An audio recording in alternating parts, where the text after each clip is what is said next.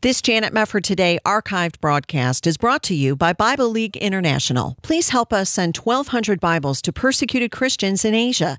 $5 sends one Bible, $35 sends 7. Call now, 800-YES-WORD, 800-YESWORD, 800-YES-WORD, or there's a banner to click at janetmefford.com. This Janet Mefford Today archived broadcast is brought to you by Bible League International.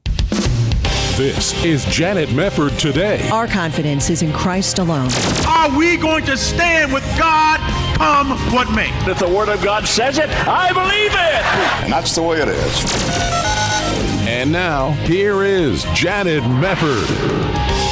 Welcome, everybody. We have all heard the old axiom, that government is best which governs least, and that resonates with us, especially as Americans. But government is also necessary, yet unable to solve all of our problems. So given that fact and the reality of our nature, what is the best way to achieve happiness and also human progress in life? We're going to talk about it today with Dr. Anthony Davies. He is the Milton Friedman Distinguished Fellow at the Foundation for Economic Education and Associate Professor of Economics at Duquesne University. And today we'll be talking about the new book he's co-authored with James Harrigan, who both host the podcast Words and Numbers. The book is called Cooperation and Coercion, How Busybodies Became Busy Bullies, and what that means for economics and politics. Dr. Davies, it's great to have you here. How are you? I'm well. Thank you for having me. Thank you for being here. You've outlined in your book that cooperation and coercion are the two ways that humans work together, and that government, I think this is important, is naturally coercive. Why do you think that's important for us to understand? I think it's important to understand because we achieve a better, a more healthy society if we use the right organizational principle for the right problem. So there are some things that coercion is suited for. For example, we want to prevent people from harming each other. We want to prevent theft. We want to prevent violence. We want to prevent environmental degradation. This harm to each other is best protected by a coercive force. Right. However, most everything else that we do is best arranged in a cooperative way. And so what you see here, once you start to see cooperation and coercion, you see that government is a powerful tool, but it's a tool that should be used in a very limited way. Well, that's right, because we will find oftentimes the government is not necessarily cooperative. All you have to do is walk into a DMV to find that out. Right, exactly. And that's the interesting thing. We think about government as cooperative because, well, we get to go and vote and we all have a say. But that's not cooperation. Cooperation is the ability, yes, to engage with others, but it's also the ability to walk away when things aren't working out the way you want them to. And that ability to walk away is completely absent in anything that government touches. Yeah, that's totally true. And yet we have all of these politicians today, which you point out in the book, seeming to inflict their knowledge on us, seeming to think that their ideas are going to solve all of our problems. And I think a lot of Americans have bought into that. If we just go along with politician A, B, or C, that guy will finally fix everything that ails us. And it's such a naive perspective. How do you think that people came to the idea that somehow government was capable of solving all of our problems when history shows it certainly is not? That's a really good question. And we come to that through fits and starts over the course, quite literally, of decades, possibly centuries. And what happens is every time something comes along, and in this country, it seemed to have started around the 1920s, 1930s with the stock market crash, something comes along that scares us. And we look for answers, and politicians come to the fore, and they say, I have the answer, I have a plan. Just elect me, and I'll solve this problem. Yeah. And so we elect the politician, we turn over some of our liberties, give the politician more power, and of course the politician isn't any better suited at solving the problem than the rest of us. But what happens is the government now has more power. And you keep repeating that. Every time something comes along, the latest case is the COVID virus, we turn to the government, we say, please fix this, save us, we're afraid. And we hand over more power to government. Before you know it, government has far more power than the founders ever intended. Oh, totally right. So how does this fit into human nature? Because you do discuss what people fail to realize about human nature and as it pertains to cooperation and human progress. Why is that an important part of the discussion, do you think? It's important because we have this tendency to ascribe otherworldly powers to politicians. And so we imagine that they're capable of solving all these problems they claim to be able to solve. And the problem is politicians, no matter how smart they may be, no matter how well-meaning they may be, simply don't have enough information to be able to make decisions for us that are better than the decisions we can make for ourselves. Yeah. And you see this play out with the COVID situation. You have politicians saying the answer to this is just to lock everything down. Right. Well, locking down may have been the right answer in New York City. It may have been the right answer in Los Angeles, but it was not the right answer, I don't think, in much of the heartland. Right. And the problem is the politicians simply didn't have enough information to be able to fine-tune their decisions to people's particular circumstances. That is very true, because that was something that came up quite a bit after the first few weeks generally had passed, where they said, why are we shutting down Idaho when they have hardly any cases? Nobody wants to get the coronavirus, but certainly the hot spots were elsewhere. And does that speak, would you say, to a greater issue that we've come to grapple with, which is government being huge can impede human progress as well? In other words, if you're ceding power to one federal government entity in too great a measure, then in fact you're undermining your own progress by, kind of turning your back on localism and the problems that localism is better at solving. Very much so. And we see this repeatedly when government steps in to solve a problem. And we're starting to see it evolve now in higher education, with the cost of higher education being high. And we say to the government, do something. And the government steps in and does something. And more often than not always, but more often than not, actually makes the situation worse. And what happens? In a cooperative venture, if things were getting worse, we'd walk away. But we can't do that with coercion where the government's concerned. And so the politicians say, well, it didn't work because we didn't do enough of it. We just need to spend more money. And so we get more government. And before you know it, you're in this situation where the problems that you're calling on government to fix are actually problems government created over the course of interference over decades. Yes. What would be an example of that when you're looking at some of the things that ail our nation right now? And when did we cross the line on that score, would you say? I think we started to cross the line back in the 1920s, and I'll give you an excellent example of this. We call on the government through things like the Affordable Care Act to fix the problem that many Americans lose their health insurance when they lose their jobs. And this is a bad thing. We need the government to step in and make sure that doesn't happen.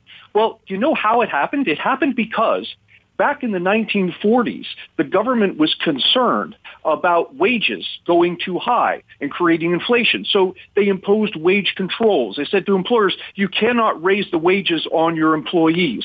And so how did employers go about attracting new and talented labor? Well, they offered them things other than wages. They offered employer-paid benefits like health insurance. And before you know it, health insurance is now attached to the job.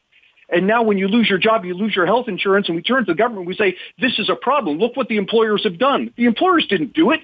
The government did it way back when it started telling employers what they may and may not pay their workers. Yeah, that is such a great point. And so the other thing that comes to mind when you're talking about that is when Obamacare was implemented, a lot of people were saying, well, why don't you just allow people to carry their insurance policies across state lines and make some adjustments there? But instead of having a little fix here or a bigger fix there, it was, no, we need to overhaul the whole system. And is that part and parcel of the problem of government, that they just want to do something huge so they can go back to the voters the next election cycle and say, here, we did something huge, even if it doesn't work? I think it's part of the nature of the thing. Politicians, their mindset is government. This is what they do. And so when they see a problem, their knee-jerk reaction is, what can government do to fix this? It seems never to occur to them to ask the question, what could government stop doing that's causing this? Good. Yeah. And so you get this cascade of more and more government. Well, that's the problem, because why don't we see more politicians who truly want to serve their country asking that question? Because, not everybody's the same. You would think more people would actually ask that question. And there I have to put the blame squarely on the voters, because we turn to politicians who make bold statements, who say things like, I have a plan to fix higher education or to fix healthcare or to fix poverty or whatever it is. And we say, yeah, this guy's got a plan, let's elect him. When really what the voters should be doing is behaving much more skeptically, of saying, is it really possible that you could have a plan? I don't think so. I'm going to vote for the other guy. I think that's really smart. We're going to take a very short break. Dr. Anthony Davies, his book is called Cooperation and Coercion. We'll be right back on Janet Mefford Today.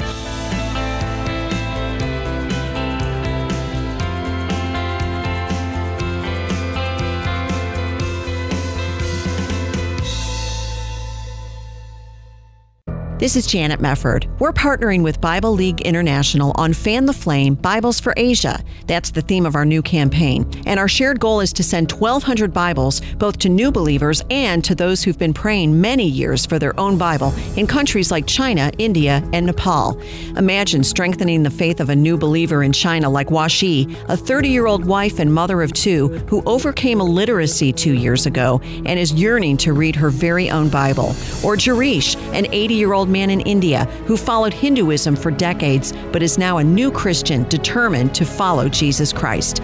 You can join the Janet Mefford listening family in sending a Bible for only $5 or $20 for $100. Call 800-YES-WORD. That's 800-YES-WORD. 800-YES-WORD. Or there's a banner to click at janetmefford.com. Just look for Fan the Flame, Bibles for Asia. Thank you for caring.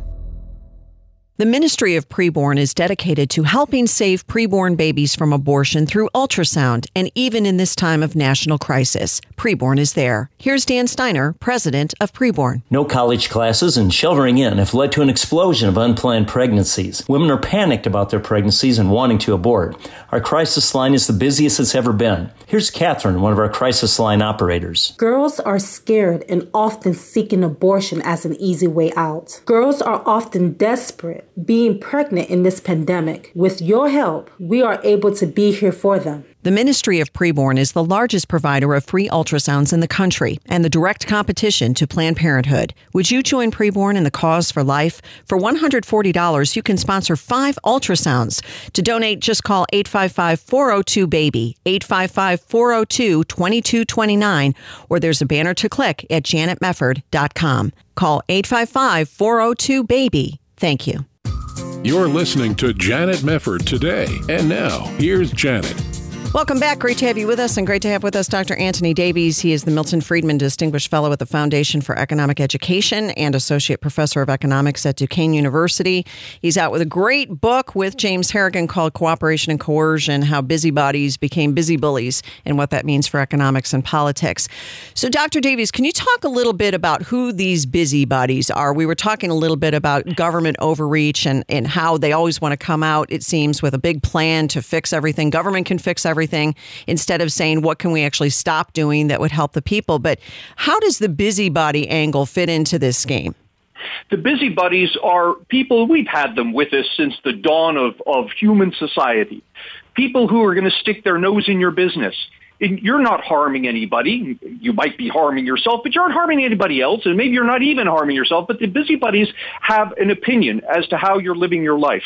And so they're going to tell you, what you should and shouldn't do. We all have relatives that do this, right? Yes. But now, take the busybody and empower him with government, and he becomes a busy bully. Yeah. Where he turns to the government and he says, I don't like the way this guy's living his life. I want a law that forces him to live the way I think he should live. And you have, for example, in Philadelphia recently, they passed a law imposing a special tax on sugary drinks because the busybodies decided that people shouldn't be drinking these sugary drinks. We should make it harder for them to do so. Right. And so we have this tax. And this is the essence of the busy bully. Yeah, I mean, you're absolutely right. Chicago did the same thing, and then they had to take it back because so many people got upset and said, why am I having to pay more for a Coke when I go out to eat? Yeah, and the essence to avoiding this is to recognize with some humility that we're all different. We have different tastes, we have different preferences, different circumstances, different abilities, and because of that, a decision that is right for me may not be right for you. And for me to step in and say, well, you need to do this thing that I think is right, is to completely ignore the fact that we're completely different people with completely different circumstances. Yeah, that's right. That's the difficulty. And you have 330 million people, and there are a lot of different special interests. And some groups would like to wipe out others in terms of their rights, and it becomes very complicated. You know, going back to the issue of rights, though, I thought this was an important part of your book. When you're talking about rights being both natural and negative, we have government recognizing our rights. They don't grant us rights. Our inalienable rights are given to us by God. And then you have the negative rights, which are freedom from sorts of rights. Can these coexist effectively, would you say, given human nature? Certainly we have over 200 years of history in America saying, yeah, they've coexisted pretty well. But lately people are wondering, how much longer will we cling to these rights and be able to freely exercise these rights? Where do you come down on that? This is a very interesting point. And when we use the word rights today, we tend to mean something very different from what the founders had in mind. When the founders talked about rights, they meant negative rights. That is, your right to be free from coercion. So my freedom to speak is the right to prevent the government from coming in and stopping me from speaking. My right to exercise my religion is my right to have the government not come in and tell me what religion I should follow and how I should worship. Those are negative rights. Right. Today, when we talk about rights, we tend to think of them in a positive sense. So we talk about the right to health care. And that's very different, because when we talk about the right to health care, that's not a right that involves holding the government at arm's length and saying, don't interfere with me. Rather, it's a right that invites the government in and says, take something from someone else and give me this thing. And the problem with positive rights is we can't all have them. If I exercise my positive right to health care, where's the government get the money to provide me with health care? It's got to take it from you. Yes. And all of a sudden, we are no longer equal people under the law. I have preference to you. Well, that's right. And that's why we have such a conundrum. And it seems these days we have people just wantonly making up what they want to be a right. Have we forgotten what rights are? Is that part of the problem here? I think we've equated the word right with good. And so when someone says, well, everyone should have a right to health care, I think what the person really means is health care is a good thing and people should have it. And I agree 100%. People should have health care. And to the extent that we're able to help those who don't have health care, we should help them. But it's a very different thing to say that, for example, I as an individual have a moral obligation to help the poor among me. That's very different from saying the government should come in and forcibly take from me and give to somebody else. That actually degrades my humanity, because it makes me no longer a free agent who has to make a moral decision of give to the poor or not. It rather treats me as simply a source of revenue. It dehumanizes me. Yeah, you're totally right about that. So how would you say cooperation and coercion, that dynamic, applies to specific issues? You get into some of them in the book. For instance, taxes. How should that dynamic be balanced when it comes to taxes? Taxes in this country have become largely coercive in that what we have done is we have decided over time that some people in the country should have the right to take from other people in the country. And so we're in a situation now where more than half of the federal budget is not the government spending on things for people, bridges, infrastructure, military, these sorts of things. Rather, more than half the federal budget is the government simply stepping in, taking from somebody's wallet and giving it to somebody else, just transferring the money back and forth. That's clearly coercive. Yeah, that's right. That's right. So what would be a better way? I mean, clearly nobody wants to pay taxes. Nobody's going to throw confetti in the air. Yay, take more of my money. But you can't really get around that completely, can you? The coercive angle of collecting taxes. Yeah, you can't get around it completely, and I wouldn't suggest that we should, because there are some things the federal government, any government, should do. So if we talk about, well, the government should protect people from violence due to others. Yeah, well, that requires a police force. It requires a judicial system. And so there's going to have to be some taxes here. I think the problem with how we govern is, instead of asking the same kind of question that a household would ask, which is, how much should we spend? Instead, we just make a list of all these things that we want. If we started the other side and said, okay, what do we owe each other? Let's pick a number. We owe each other 20% of our incomes. Okay, put that money on the table. That's what politicians get to spend. Yes. And so what politicians would then have to do is say, well, if we want more health care, we're going to have to give up something else. What are we going to give up? I don't know. Let's work that out. But that's not the way we do government here. The way we do government here is everybody makes this list as if it's Santa Claus. And then the federal government goes and spends all this money. And when it runs out of money, it turns around and borrows. Yeah. And so we end up spending far more than what we should be spending. Well, it's so maddening to watch that, because for those of us who actually try to stay within our budgets and our households, if we ran our households the way the government runs its budget, we wouldn't be in existence anymore, because we don't have the ability to print our own money. But we also understand what happens if you blow your budget month after month after month. You get so deep in the hole you can never get out. And we look at the federal debt. There it is. Yeah, that's absolutely right. And I think people dangerously so misunderstand this. They tend to think of government as this source of money, and all we have to do is just spend more of it. The government's got piles of money. No, it doesn't. Every dollar the government spends comes from your neighbors. It either comes in the form of taxes or it comes in the form of reduced spending. We're going to spend less on your police force, so we can spend more over here or something else. Or more likely, it comes from borrowing. And who pays that? Our children, our grandchildren, and their children. Right. So as we ask the government to do ever more, what we're really doing is asking the government to use its force to take money away from our neighbors, away from our descendants, and give it to us. Well, right. So does it seem to you that what we're really seeing is voters are looking for more coercion rather than more cooperation? I think so. And I think they look for coercion because cooperation is something that we tend not to appreciate. I think we don't appreciate it because we do it so frequently. It's like second nature. So we get together, we decide, I'm going to get together with some guys and we're going to play cards every night, or we're going to go out golfing or whatever it is. And if these are nice people and we have a good time, we'll all do it again. And if they're not, we'll break off and I'll go do my thing, you go do your thing. That's the essence of cooperation. When it works, we do more of it. When it doesn't work, we walk away. And we do this every time we buy something. You go to the grocery store, you pick up a gallon of milk and a dozen eggs. And if you had a good experience and you like the price and the quality is good, you'll go back, you'll do it again. And if it isn't, you won't.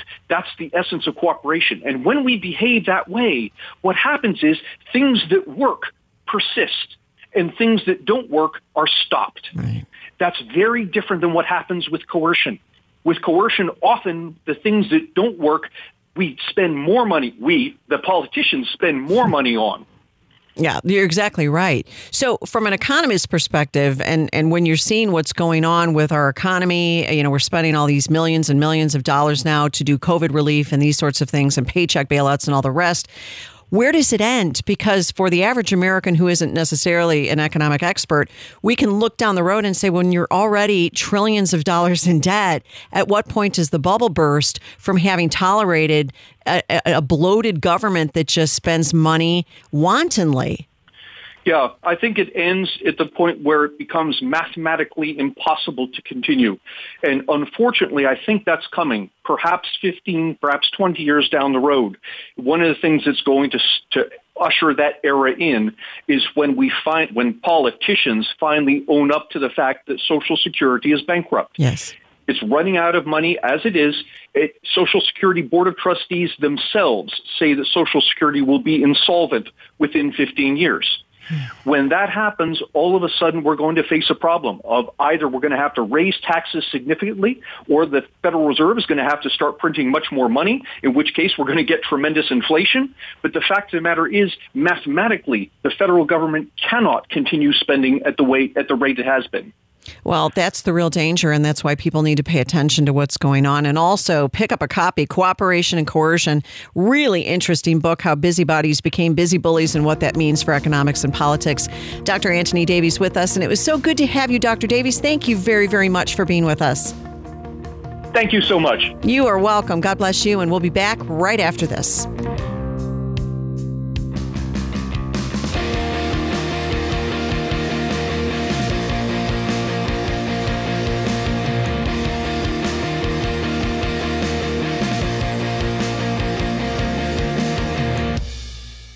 This Janet Mefford Today archived broadcast is brought to you by Bible League International. Please help us send 1,200 Bibles to persecuted Christians in Asia.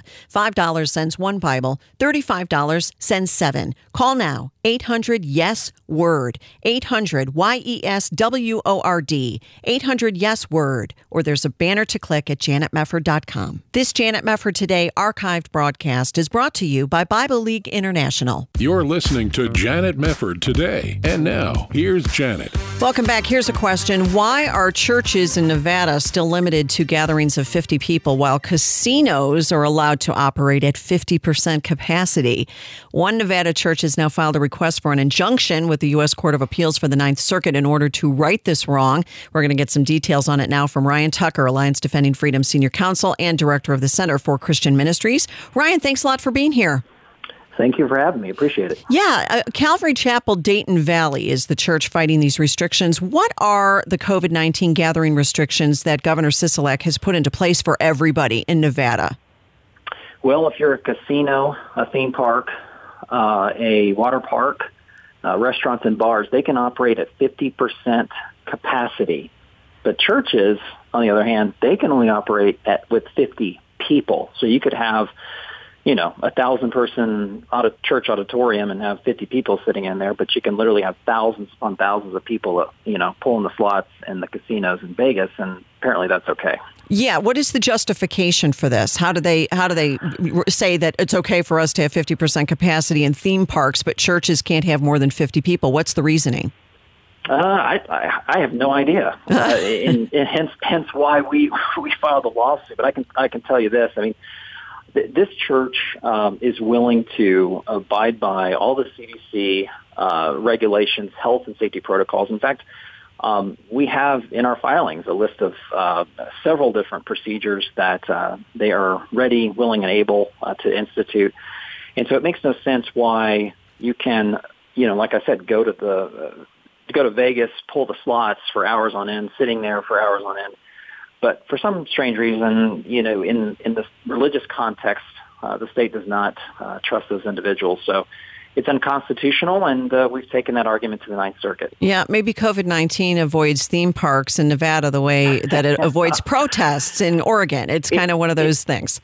It's crazy. The virus doesn't know the difference. It doesn't know where you're sitting at any given point. And, even courts have indicated that. There's been some favorable decisions across the United States, and they pointed out the fact that these governments trust people, I guess, in secular settings, but the moment they step into a religious environment, they don't trust them anymore. That is really weird. Not only unfortunate, it's unconstitutional. Well, I know there was this district court judge that previously ruled against the church. What was the reasoning here? Because when I'm reading through some of the things that this judge said, it sounds wacky to me. What was the reasoning? Well, I think it's in part based on the recent, what we call South Bay decision. That was a case out of California, and it made its way all the way to the United States Supreme Court on an emergency motion, which was on a very difficult motion, perhaps the most difficult motion or requested relief one can make at the highest court. And, of course, that was the California order that was in play. We're dealing with the Nevada order that's much different than the California order, but the judge still relied on that and showed, reliance on, I guess, local officials and their determinations. And we obviously disagree, and we're disappointed with that, but we're hopeful that we'll get a positive result to the Ninth Circuit. Yeah, one of the things this judge had noted was that the 50-person cap is not strictly enforced by Lyon County officials. I guess this is the county where the church is located. And that also casinos have put in measures that are more restrictive on their own. But so what? I mean, the issue is the government officially picking and choosing favorites, isn't it? That's exactly right. The reason that certain casinos may put plexiglass between players is because you have slots lined up, you have people sitting at poker tables that can't socially distance, and none of those things are in play in the church setting. And keep in mind, this church, not only has it made very clear that it'll follow these health and safety regulations, it's also agreed to limit its church services to 45 minutes. Now, we all know that when those casino doors open, people don't go in there and spend, 10 seconds and walk out. People are in there for hours on end in close proximity to one another. And they're coming from, not just the state of Nevada, but across the United States. And so it's really unfortunate and nonsensical. And, I think we've got very solid arguments, and we're hopeful that this church will be able to meet in a safe manner here soon. Good. Well, I know the U.S. Department of Justice has weighed in on other cases of churches being treated differently during the shutdowns. Do you expect that the position of Attorney General Barr will make a difference in your injunction request for this church? Well, we certainly would always welcome the Attorney General's position, commentary on the cases we filed. In fact, the very first case that we filed that related to COVID-19 restrictions was the one that Attorney General Barr first commented on. That was a case in Mississippi involving the drive-in services. Right.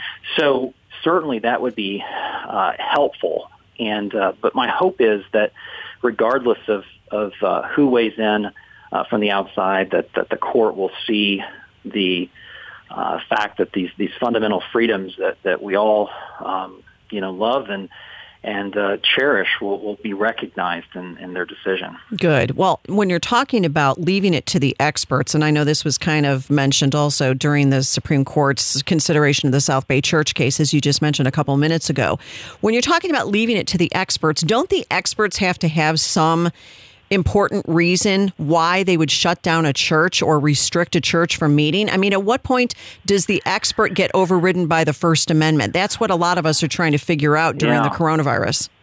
Yeah, great question. Well, the interesting thing is we actually filed our own expert report in this case in Nevada. The state also had their expert, and if one were to actually go and find and look at them, there's really not a lot of difference between the two. The state expert didn't really touch on the point you just raised because they can. Yeah. The fact is, as we talked about before, the virus doesn't know the difference. You can't simply trust individuals in a secular environment and say, but when you walk into the church, somehow you're no longer to be trusted. Yeah. And so it's not just common sense, but, again, we think that it's a prevailing argument in the courts as well. Well, it would seem to me also, as we've gotten more data on the coronavirus and the spiking cases, does it have to do with testing? Does it have to do with more serious, development of the coronavirus spreading? But we do know that the death rate of the coronavirus is quite low. The mortality rate, and it's hitting nursing homes much more hard than it's hitting schools, for example, or daycare centers or things of that nature. To what extent do these experts who are making these decisions, or these officials who are making these decisions, have to justify shutting down a church or restricting a church more than they would restrict a casino or a theme park? Well, one would hope that they actually, that the experts in the medical industry are communicating with elected officials, and certainly this church, like all the other churches across the United States, are supportive of keeping its flock protected and safe, and certainly Calvary Chapel Dayton Valley is no exception to that.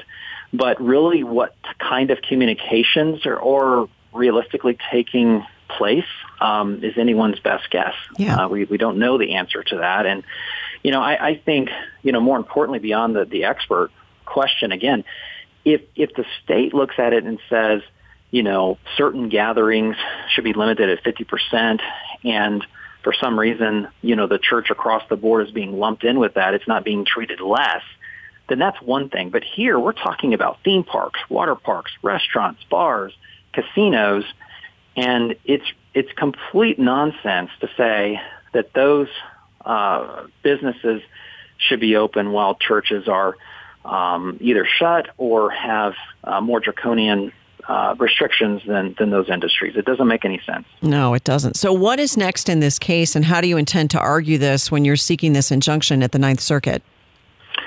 So briefing will be done this week. So it'll be midweek when briefing is done. That means the case will then be, or the motion itself, the request for the injunctive relief will be properly before the Ninth Circuit. At that point, it'll be in their hands. So they'll have briefing before them, and then they'll read the legal papers and make that determination at that point. And we'll just wait to see how the court rules. Well, it's an important case, and every single case that I know you guys have done a lot of good work for your clients, other churches that have been seeking First Amendment freedoms in the midst of a shutdown. It's all very important, and we'll keep a close eye on what's going on with Calvary Chapel, Dayton Valley, in this case from Alliance Defending Freedom. Ryan Tucker with us. Ryan, thanks a lot for the update and for doing what you do. We really appreciate it. Thank you. All right, God bless. We'll be right back on Janet Mefford Today.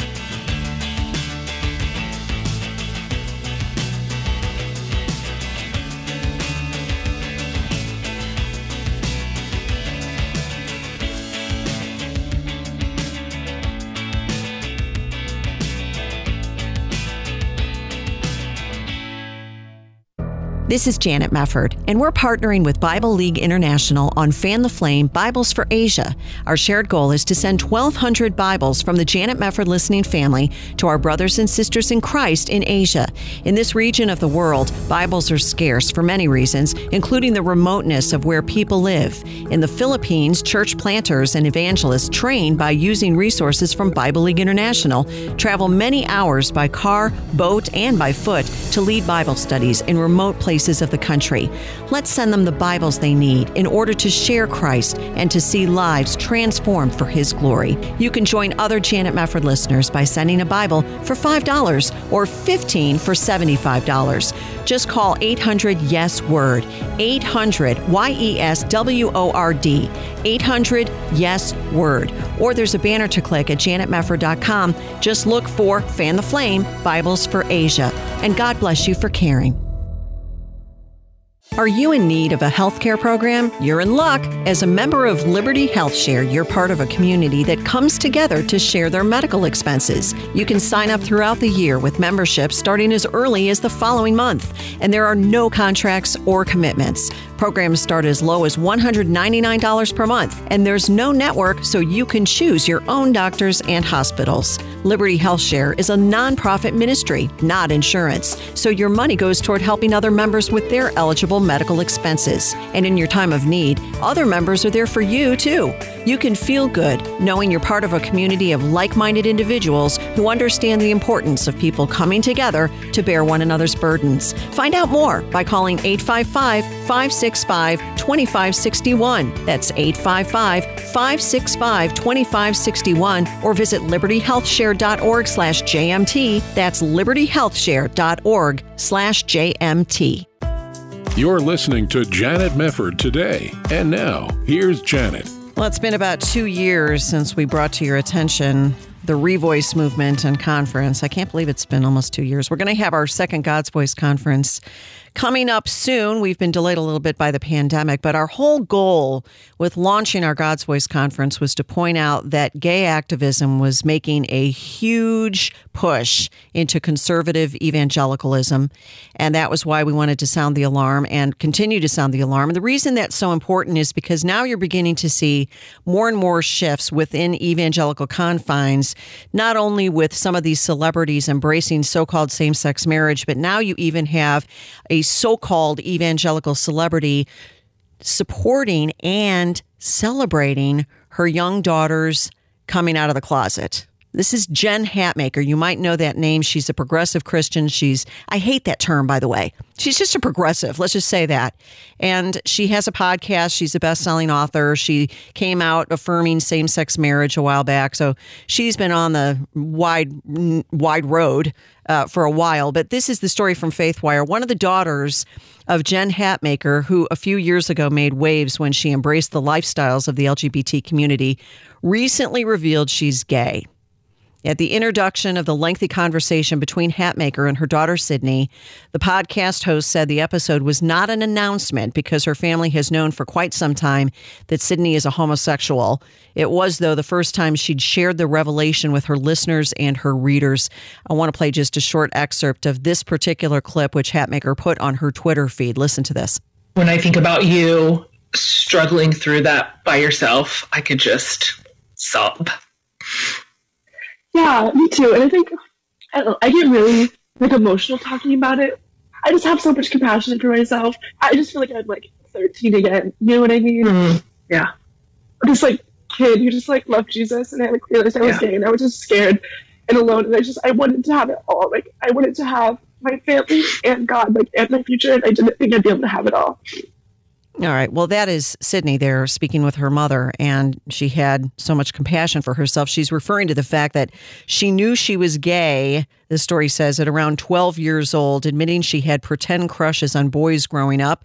She said she struggled intensely with her faith and sexual orientation for years, noting the nail in the coffin was when she was Googling different theological perspectives on homosexuality and came across an article that referenced her mother as loving toward the LGBT community, but not affirming. Sydney explained a particular moment, which Hatmaker described as a terrible day, when she picked up a book by an unnamed pastor who didn't know where he landed on homosexuality, but knew that he loved the gay people in his life, systematically going through the Bible and verse by verse, coming to the conclusion that gayness is sin. How could you not know from the Bible that homosexuality is sin? It's all over the place.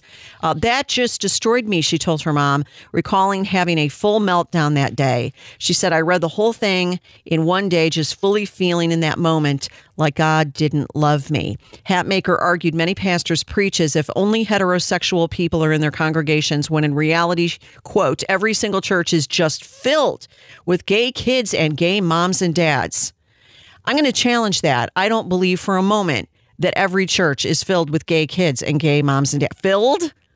Filled. Just filled. Well, maybe where you go to church, not in my church. I don't know what you're talking about. And she said, it's just so irresponsible to break their hearts. Let me just say something very, very clearly. This is heartbreaking because this is Bible-free Christianity that you are peddling to your own daughter. And in the description of this podcast, here's some of what she says when she's describing this particular show with her daughter. And she said, this is Jen and Sydney Hatmaker's experience. In this episode, Sydney and her mom tell their story so that parents, family, and friends of LGBTQ plus kids who need trustworthy voices to lead them into love and affirmation will find hope here. First of all, you're going to find hope, not an affirmation of your sin. You're going to find hope in understanding that Jesus came to set the captives free.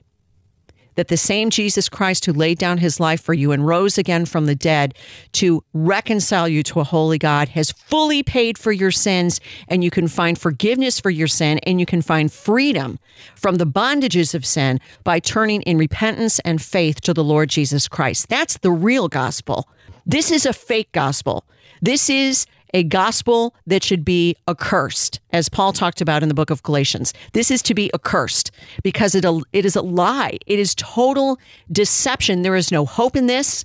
In fact, you are affirming people in something that will damn them, not just because it's homosexuality, but any sin that anybody affirms as being okay to commit alongside a profession of Jesus Christ. You're lying to that person. You're jeopardizing that person's soul when you affirm sin, any sin.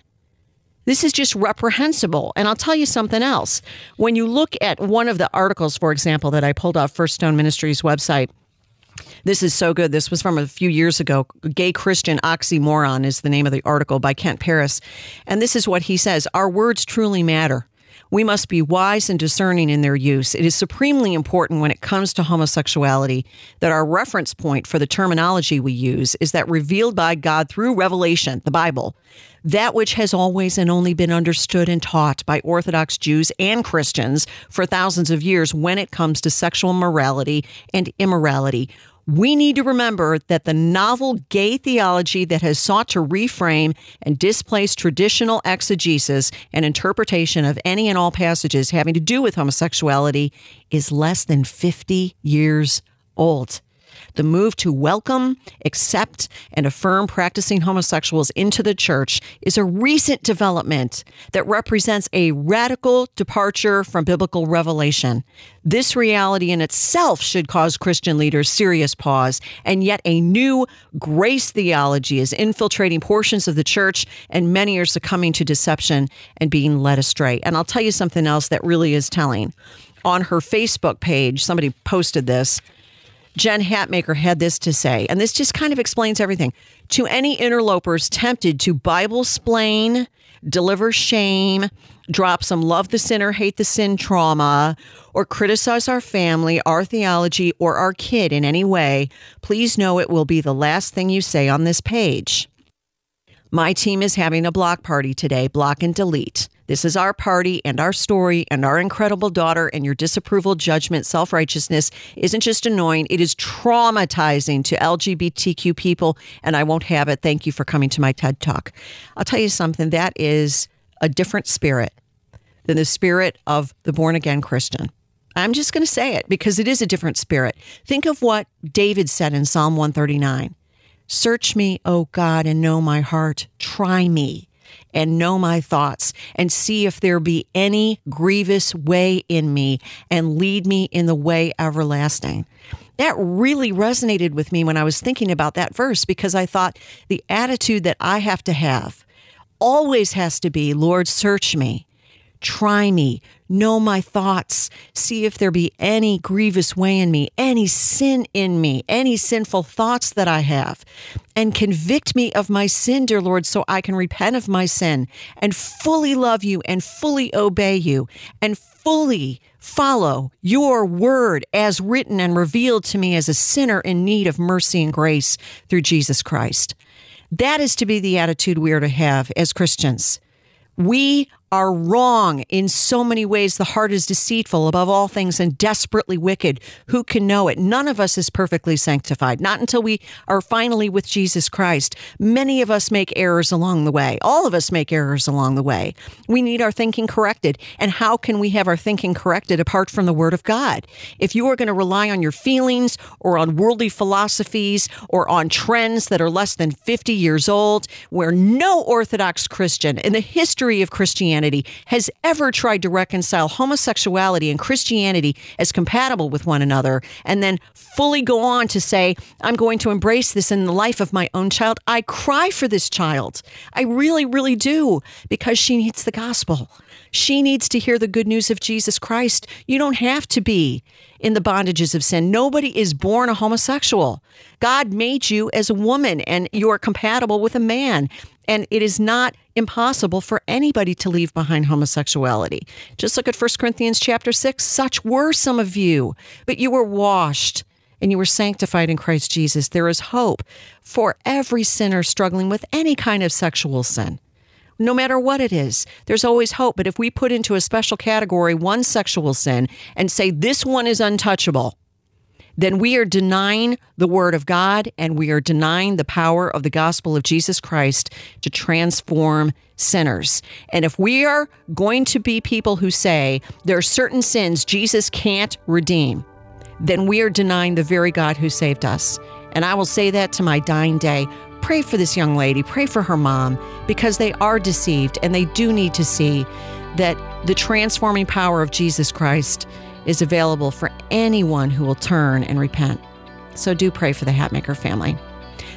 This hour is brought to you by Bible League International. Help us send 1,200 Bibles to persecuted Christians in Asia. $5 sends one Bible. Call now, 800-YES-WORD. That's 800-YES-WORD. 800-YES-WORD. Or there's a banner to click at janetmefford.com.